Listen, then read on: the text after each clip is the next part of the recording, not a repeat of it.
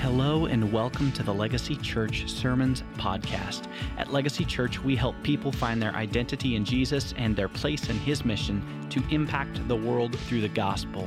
We ask that you grab your Bibles, listen up, and we hope that you hear a great word from the Lord today. Good morning.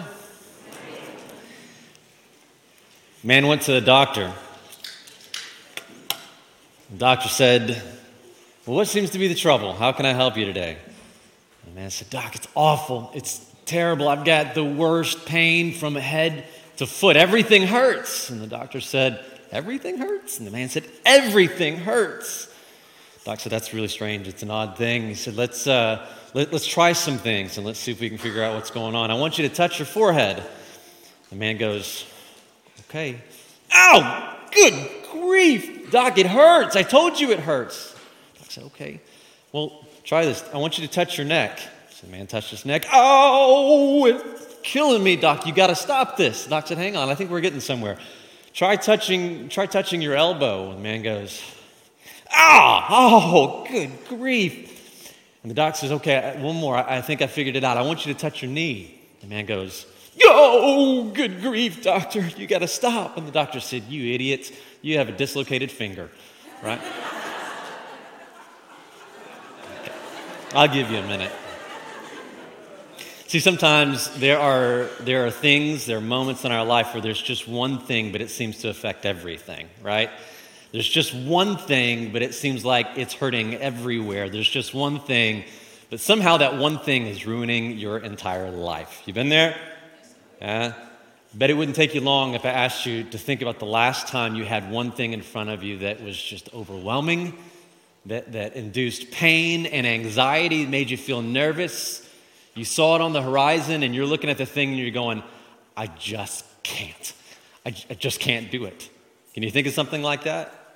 Probably it hadn't been too long since you've experienced something like that. Maybe it was something big that you saw it coming a mile away and it was coming your way, and just the dread of the anticipation of it was enough to paralyze you with fear. Maybe it was just in the basic stuff of everyday life that it got you, and it was a relationship, a conflict that you didn't see coming with a family member or with a friend. Maybe it was having a difficult conversation. You knew you had to have the conversation. You didn't want to have the conversation, but you knew it had to happen. Maybe it was an injustice that someone has done against you or you've seen done against someone else, and you go, "That's not right. Someone has to do something or say something about that." But you go, "It can't be me. I mean, that's really complicated, and I don't know that I can handle that." Maybe on the other hand, maybe it's good news. It's the good news. You need to share the gospel with someone who needs to hear it. And that in and of itself just seems too much. It seems terrifying to you in some way. And there are these things in our lives that they cause us to have such anxiety. Sometimes we become paralyzed with fear, this one thing. Why do we do that? Why does that happen to all of us? It happens because I think we're constantly, from the moment we wake to the moment we go to sleep, we're constantly evaluating ourselves, and we're making some kind of judgment about our own potential. I heard a counselor talk about this. We're always thinking about, am I up to the task? Can I do this thing? What is the worst thing that can happen to me in this situation, this event, or on this day? And how am I going to make it through this day till tomorrow?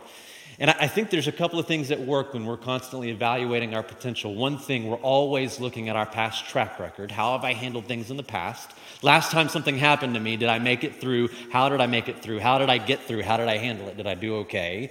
And we're always measuring the size of the problem in front of us. And that's how we're always measuring our potential against these two things, our past track record and the size of the task or the problem in front of us. And this is the exact same thing that's going on in 1 Samuel chapter 17 in your Old Testament. If you got your Bible, I want you to turn to 1 Samuel chapter 17. This is the story of Saul and of David and of Goliath, and probably one of the most well-known famous stories in the entire Bible. If you've never cracked a Bible or entered a church building, you probably know something about Saul and David and Goliath. And I want you to see in this story how these things, evaluating ourselves in the face of problems, in the face of life, how they work out in this story in the lives of two big figures in the people of God.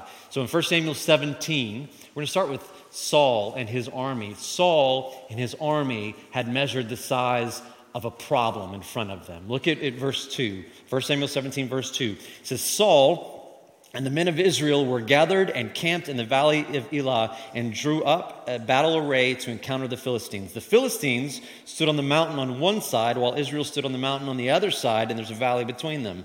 Then a champion, somebody say a champion. A champion came out from the armies of the Philistines named Goliath from Gath, whose height was 6 cubits and a span. And I don't know exactly how tall that is, and it's debated because it's not perfect science here, but 6 cubits and a span. Some people have said, and many people have argued for years, that that's something like 9'6", about 9.5, 10 feet tall. So still going here. Still going here. Oh, it's going to collapse. There's 10 feet. So I'm neither a tall man nor a short man. I'm just kind of average. That's what they say about me. And that is terrifying. So at worst case, we're talking about a 9.5, 10 foot tall man who weighs about 600 pounds, Goliath. Now, other people have argued, but this isn't exact science. That's just ridiculous to think of that. We think that he's only about 6'9", something like that, and maybe 350 pounds, which, again, I want to get this in order here. 6 foot 9 inches tall is about right there.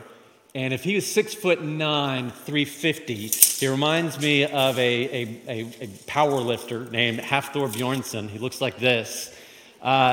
He set the deadlift record a couple of years ago, over 1,000 pounds, and was known as the strongest man in the world. And here's him playing on a popular TV show, splattered with blood and carrying a Goliath-like sword. So worst case scenario, we're talking about a 10-foot tall, 600-pound man.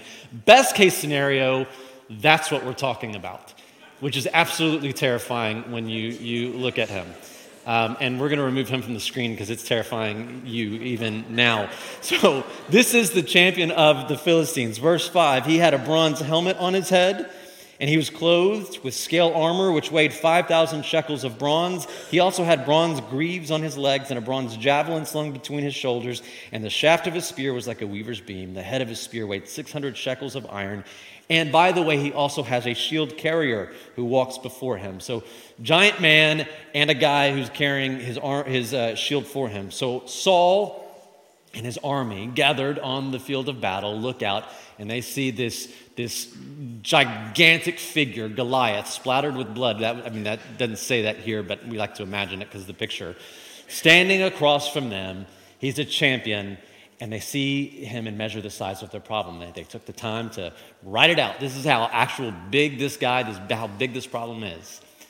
And I want to contrast that to how David sees the problems. Anybody know how David was around this time? We can take some guesses. Close, yeah. So we're all in range here. In chapter 16, this is the story where Samuel comes to anoint the future king of Israel. And he goes to the house of Jesse, and Jesse brings out all of his sons who would be candidates, who would be men who could stand up for a task. Samuel says, I want to see your sons. And Samuel goes one by one. And the Lord says, this isn't it, this isn't it, this isn't it. And he says, do you have any other sons that you're not showing me right now? And Jesse says, yeah, I got another son, but he's just a boy, he's just a kid. He's out in the field messing around, he's taking care of the sheep. I didn't bring him out because he's just a boy. That's chapter 16. He's probably there somewhere between 10 and 15 years old. Chapter later, in chapter 17, all of these brothers of David have gone out to the battlefield. They're a part of Israel's army. David's not a part. He's still just kind of a boy. He's not ready to be in the army yet. And I want you to see in chapter 17, verse 33, his dad sends him to bring provisions out to the battlefield to give to his brothers. So he loads up the food in a sack and he heads out to the battle lines to provide for his brothers. And this is the first time that David sees or hears of this man named Goliath. And when he sees and hears him, he sees him and he hears him mocking, teasing the people of God, his people. And what's worse in David's estimation is he's mocking God. He's making fun of his God. And David says, this is not okay. This cannot stand. Somebody needs to do something about it. And he looks at the people of Israel and all of the army, the big bad army. They're all cowering in fear. Even King Saul, he's hiding in his tent. Nobody's going out to deal with this. And so David says, I'll deal with this, okay?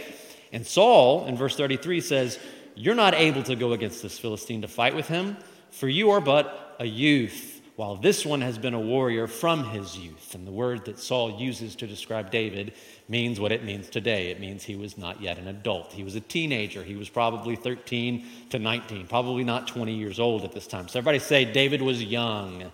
David was young. So Saul, the king of Israel, and his hardened soldiers, his army, are looking out and they're measuring the size of the problem. They've got it all written down. This is how big he was, 6 cubits in a span with a bunch of metal armor. And David looks out, sees the same thing, but he also looks back at his past track record. Look at verse 34. But David said to Saul, your servant was tending his father's sheep when a lion or a bear came and took a lamb from the flock. I went out after him, I attacked him, I rescued it from his mouth, and when he rose up against me, I seized him by his beard, and I struck him, and I killed him. Your servant has killed both the lion and the bear, and this uncircumcised Philistine will be like one of them, since he has taunted the armies of the living God. And David said, the Lord who delivered me from the paw of the lion and from the paw of the bear, he will deliver me from the hands of this Philistine. Saul and his army looked out and measured the size of the problem. David did the same, but then David also looked back at his past track record. And when he did, he said, oh, I got this. And he didn't say, oh, I got this because I'm one bad dude and I can handle it. There's something else that's in focus here in verse 37. He says, the Lord who delivered me, he will deliver me. Do you see that highlighted? Will y'all say that with me? Ready? The Lord who delivered me, he will deliver me. Say it with conviction. Ready? The Lord who delivered me, he will deliver me. That's a good thing to hear, isn't it? It's a great thing to hear and be reminded of, even from your own voice, from those surrounding you in this room. The Lord who has delivered me, oh, he will deliver me. And David, he didn't take past credit for his past problems. He didn't say, oh, look, I'm such a bad dude. Don't you see the things that I have done? And he didn't take this problem and put it on his shoulders, on his own. No, David looked at the problem, but he looked at his past. And when he looked back, what he saw was the Lord's faithfulness. What he saw was his relationship with the Lord. He saw what his God could do and what his God had done. And so now as he looks at the problem, he looks through the lens or the perspective of his identity being a child of God. And because David has done this, because he's looked back and he's seen, oh yes, this is the relationship I have with the Lord, and this is who the Lord has been and who the Lord has been to me and who he will be, continued to be in my life. He sees this problem in a vastly different way and vastly different perspective than Saul and the army see it. He looks out and he sees a very different issue than Saul and his army see. That's because he has a different worldview than Saul and the army. This is worldview stuff. See, nothing that we experience in life, nothing that we face in our life is neutral. All of it we look at through some kind of lens or perspective. You get that right? Like nothing, none of us just wake up and it's like, oh, I have no thoughts or feelings in my mind. Now it's just for the first time ever. We all have these preconceived thoughts that are driving our worldview or shaping our worldview.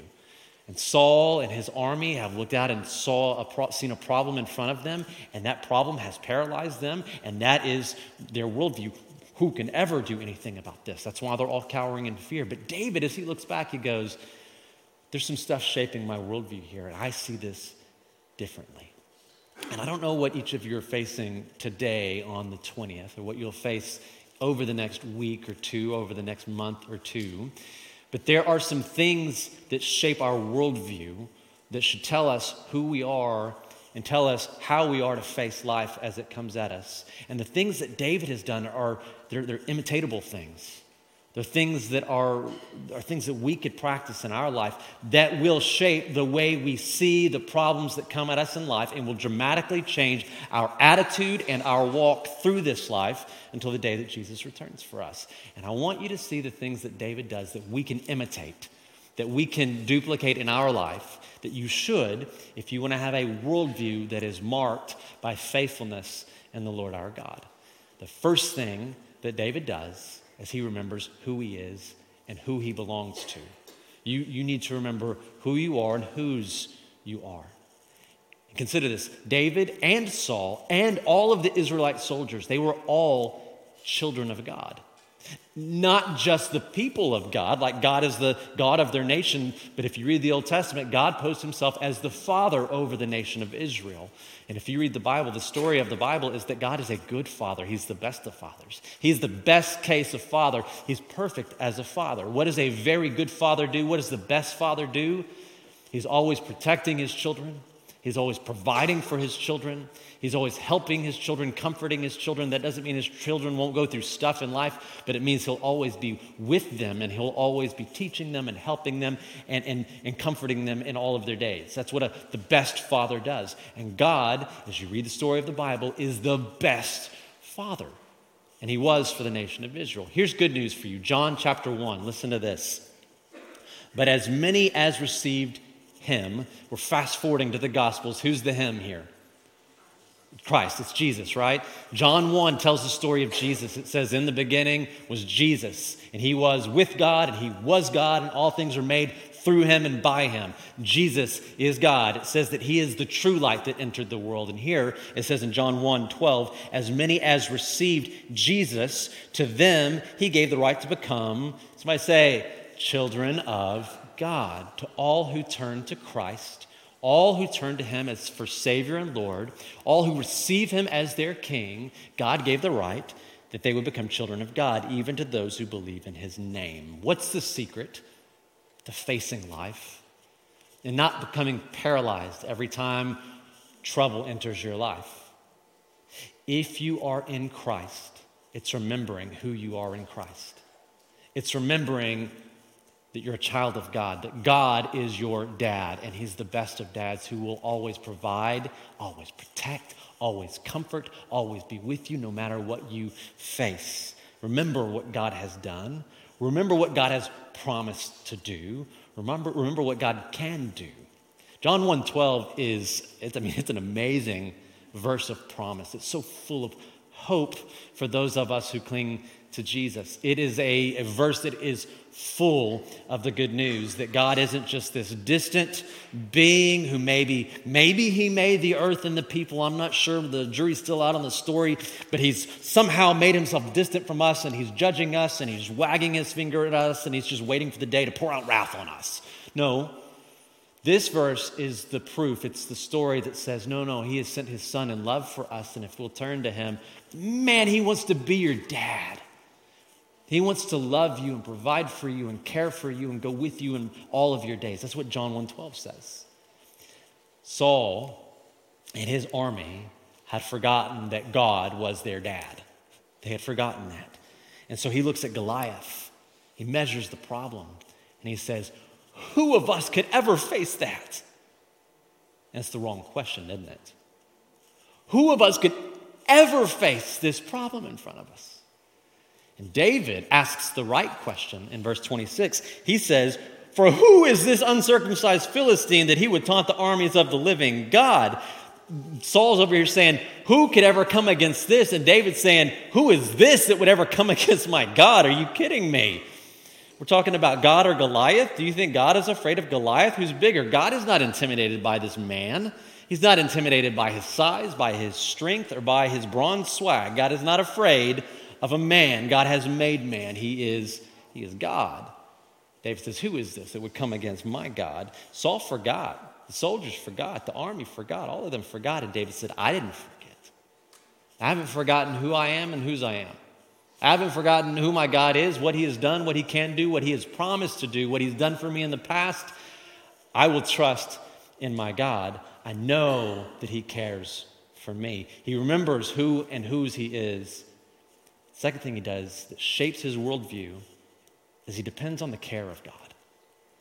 He depends on the care of God. He places his life on the care of God. It's not just theory for him. It's not just an idea for him. There was a year or so ago, a man came to me after the service and he said, you were talking about trusting Jesus today. You talked about trusting Jesus. What is this trusting Jesus? Is this like, and he gave me an example, is this like trusting that Abraham Lincoln was the 16th president of the United States of America? I said, some ways yes, in some ways no. I said, yes, I trust and believe that Abraham Lincoln was, I am saying he was the 16th president, right? I didn't check my facts here. It's been a long time. Okay, I said, yes, it's like trusting that, except the difference is it really doesn't matter to me at all. Nothing in my life depends on was he the 16th president or not. It's inconsequential to me. Trusting Jesus is one step further. It's not just saying, yes, I believe this thing. And I took one of these chairs here and I turned it around. I said, it's placing the weight of my life, trusting that this chair will hold my weight. That's trusting Jesus. It's believing that he is who he said he was. And it's also placing my life on him and trusting that he can hold me, that he can carry me. And so David, he's depending on God's care for him. His life is laying upon, the gravity of his life is laying upon the care of God. David says, man, I've been through stuff before. He's delivered me and he'll deliver me again. Man, I went through tough stuff in my life. I look back and go, good grief, how did I ever make it through that? Oh yeah, God, he carried me through that.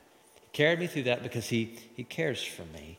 And the thing I want you to hear, church, is that you and I don't have the ability to face the tough stuff. We don't have that ability. You were not made with the ability to face all of life's troubles and problems. In fact, you were made in such a way that you could not face all of the problems on your own because you were made human in the image of God, but not God. Do you understand that? What children of God are called to is to hear the Father's voice and to follow the Father's call. To trust that he cares for you, and if he calls you into something, that he will care for you through that thing. That's the second thing David does. He remembers who and whose he is. That shapes his worldview. And he lays his life down on God's care for him. Now, I want you to understand, trusting God isn't a promise that no problems will ever happen in your life, that God will remove all of the obstacles of your life. It's not a promise of that. In fact, spoiler alert, David goes and fights Goliath and he beats Goliath. Sorry, we'll read it, but I just kind of get ahead of it. Because what I want you to hear is after that great victory, Saul begins to become jealous of David. Because David has this great victory, and after that he has another victory, and he continues having victory after victory, and the people of Israel begin saying, we like David better than we like Saul. And Saul begins to get jealous of David, so much so that he puts a hit out on David's life, and David is running for his life, being pursued and chased by Saul, who wants him now dead. He wants him eliminated. So trusting God doesn't mean there will not be obstacles, but it does mean that God will be with you in the midst of those. It means that he will meet your needs. It means that he does and he will care for you. It means that God will provide and for you all of the ultimate victories that you need in your life. He will win all the ultimate battles that you have in your life. And I need you to hear this because everything in the world right now is saying the exact opposite to you, and it has for years and it has forever. Your job is not to succeed. I know that's stunning to hear, right? Your job is not to win every day. Your job is not to be the one who holds all of the power. Your job is not to be the party or the majority who makes the decisions and directs the course of the world. Your job is not to be the best of the best of the best at Top Gun. That's not your job. That's not what the Lord calls you to. Your job is to respond to God's call in the relationships, in the places, and the situations that he puts you in. Do you hear me there? That's your job. That's my job. It's not to be the best of the best of the best. My job is simply to respond to God's call in the relationships and the places and the situations that he puts me in. And he promises this, that when I go where he sends me, that he'll go with me. He'll always go with me. And God is unshakably committed to meeting the needs, to caring for the needs of his people. He really is with you, always. He really is the Father that you need. He really is the help that you need. And David knew this. He could confidently place the weight of his life on God's care because he and God had history, didn't they? He talks about their history. And I love the song we just sang. The song's been in my head the last 2 weeks. It says, I've seen you move. God, this is like David saying this out in the fields. It's like David saying this as in his head as he looks at Saul. Saul says, you can't do this. You're just a youth. He goes, oh, but I've seen you move. You've moved the mountains. And I believe I'll see you do it again. You made a way where there was no way, but I believe I'll see you do it again. David believed this. He could place his life on this because he had experienced God being good in the past in providing and caring for all of David's needs in ways that he could never have imagined. And he believed and he knew he could believe and trust that God would make good on those promises in the future. Listen to Isaiah 41. God says this. He says, "Do not fear, for I am with you." To the people of God, do not fear, I'm with you. Do not anxiously look about you, for I am your God. I will strengthen you. Surely I will help you. Surely I will uphold you with my right hand. And David knew it was true. David knew it was true as he looked back at his past. David knew it was true as he faced a problem because he knew the faithfulness of God for sure. He knew God cared for him. He knew God's promises for him. And it was enough for David to know that God was with him. His life was in God's hands. No matter what the outcome may be in this battle, he was good with knowing that his God was with him. Third thing that shapes David's worldview as he faces life is he does what most honors God. Sometimes it's hard to know what is it that most honors God. This is the thing that consumed David's mind. What is it in this moment that most honors God? In this case, it is not logical. It is not rational. It is not reasonable at all. In fact, when Saul finally gives in and says, "Okay, fine, if you want to try to face this guy, go ahead. You face this guy." His brothers are laughing in the corner. The other soldiers are taking bets on how quickly he's going to be killed by Goliath. And he says, "No, I'm going to do this." And Saul says, "Okay, fine. Let me tell you what you're going to do." And he begins to lay out a game plan for David.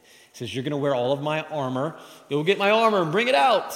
So you're going to carry my sword. It's the best sword that we've got. Of course, it's the king's sword. "Get my sword." And David looks at him and says, "That's not the way." Look at Proverbs 3, 5, and 6. It says, "Trust in the Lord with all your heart and do not lean on your own understanding. In all your ways acknowledge him, and he will make your path straight." David wouldn't depend on the strategy of King Saul, who had been cowering, who was not obedient to God.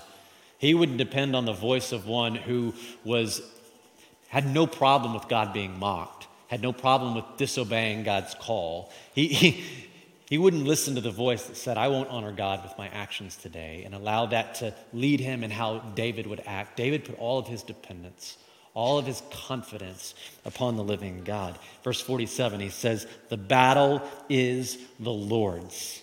The battle is the Lord's. And so he would only do what seemed to most honor God in this moment and occasion. And he wouldn't deviate from that. Listen to verse 45. David said to the Philistine, "You come to me with a sword, a spear, and a javelin, but I come to you in the name of the Lord of hosts, the God of the army of Israel, with whom you have taunted." Verse 48.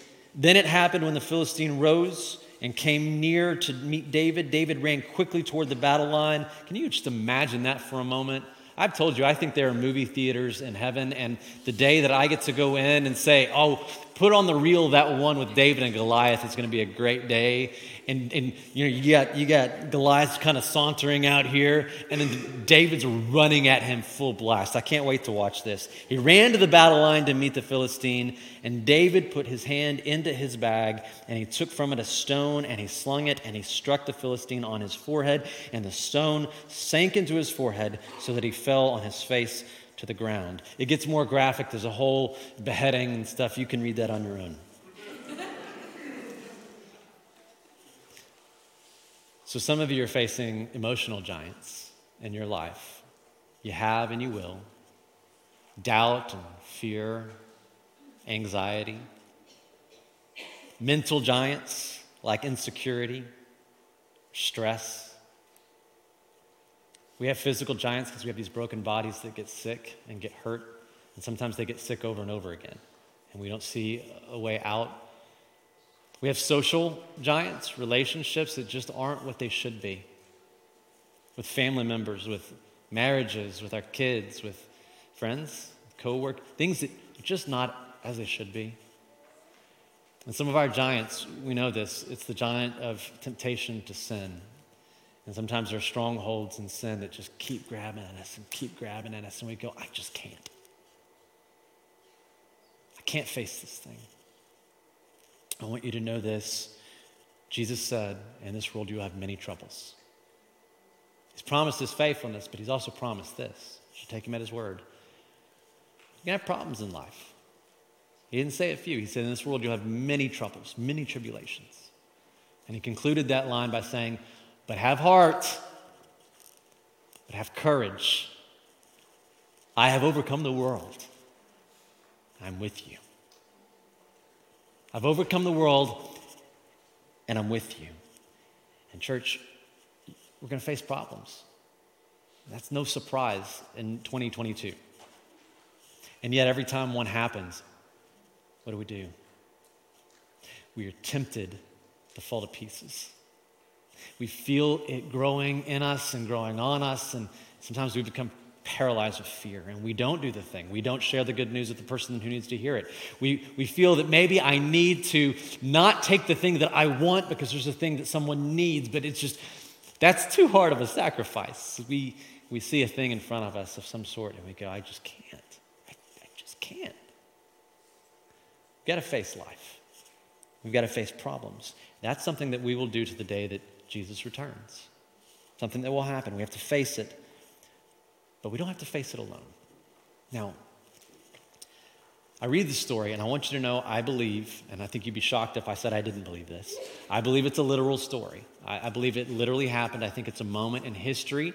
There was a man named David who was anointed to be the future king of Israel. There was a man named Saul who was the king and who was cowering. David came up. He said, I'm going to do this. And in faithfulness to the Lord and to honor the Lord, he stepped up and he faced this giant. And the power of the Lord worked, and Goliath went down. I believe it's a literal story, a moment in history that happened. But I don't believe it's only that. Like a lot of the stories in the Bible, God is telling us something. He's teaching us something from our own stories as humans. And this story isn't simply about a man and a man, but if we zoom up from this story, we begin to see the bigger picture of the Bible.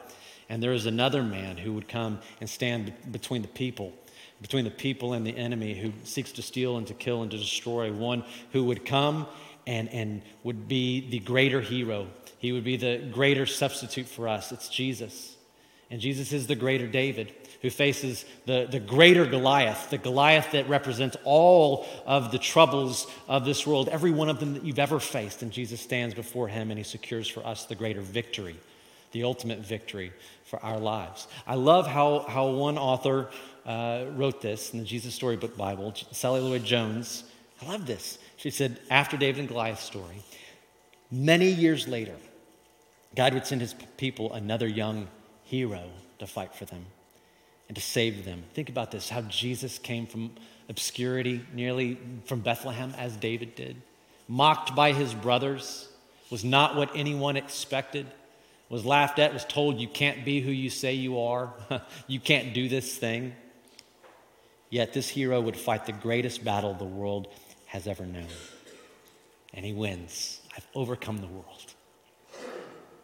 If you stand back from this story, David and Goliath, you find Jesus is the better David.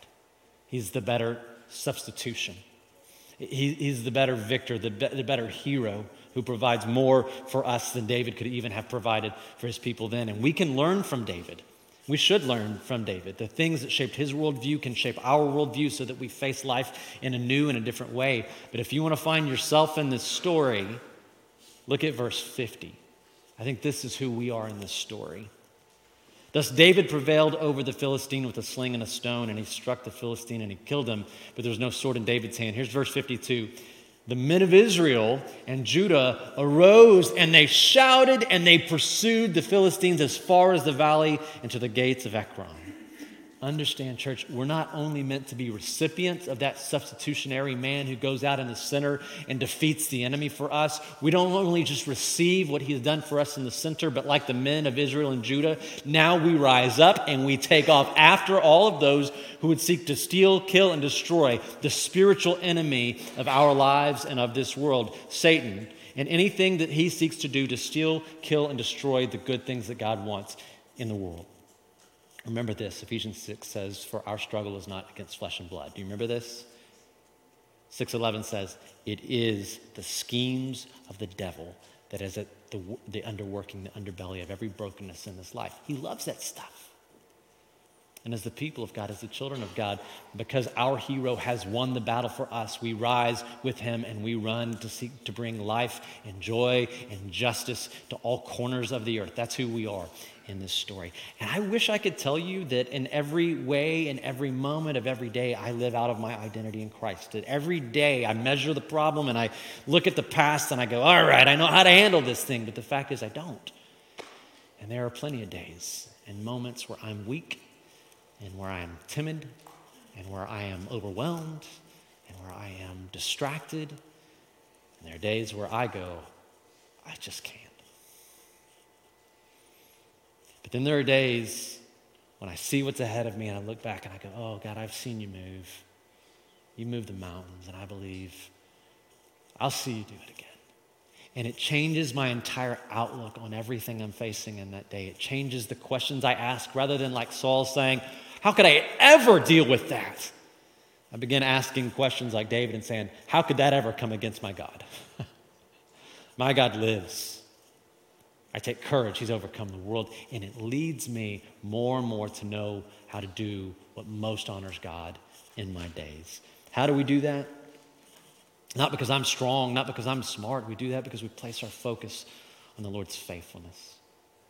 We remember who and whose I am. We depend on his care for us, and we do the thing that most honors God. And we go to sleep at night, get up the next day and go again. We'll take a few moments and together in this room, just take a couple of moments to center our minds on some of the giants that we may be facing. And I want to keep these three things on the screen. And as you do that, maybe take a moment and ask the Lord where you stand with him. Remember who and whose you are. For those who have received Jesus Christ as Savior and Lord, to those who've been given the right to become the children of God. Is that you today? If so, ask the Holy Spirit would embolden you and strengthen your mind and your heart with that truth.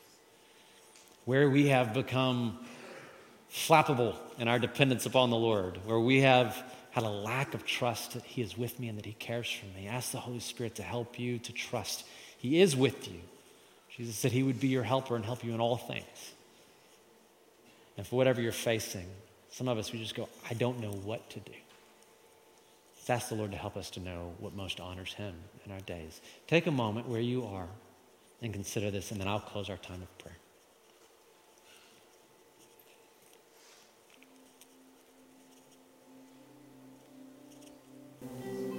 Your church.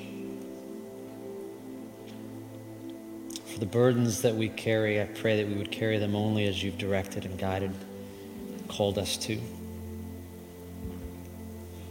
That we wouldn't, like Saul and the Israelite army,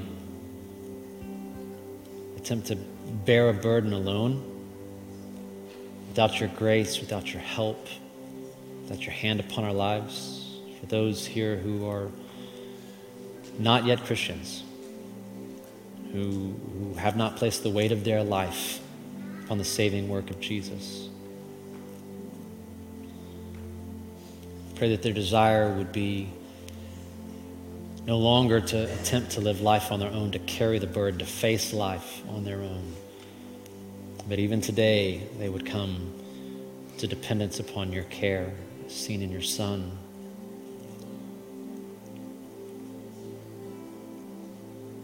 And for the Christian brother or sister who feels buried beneath life,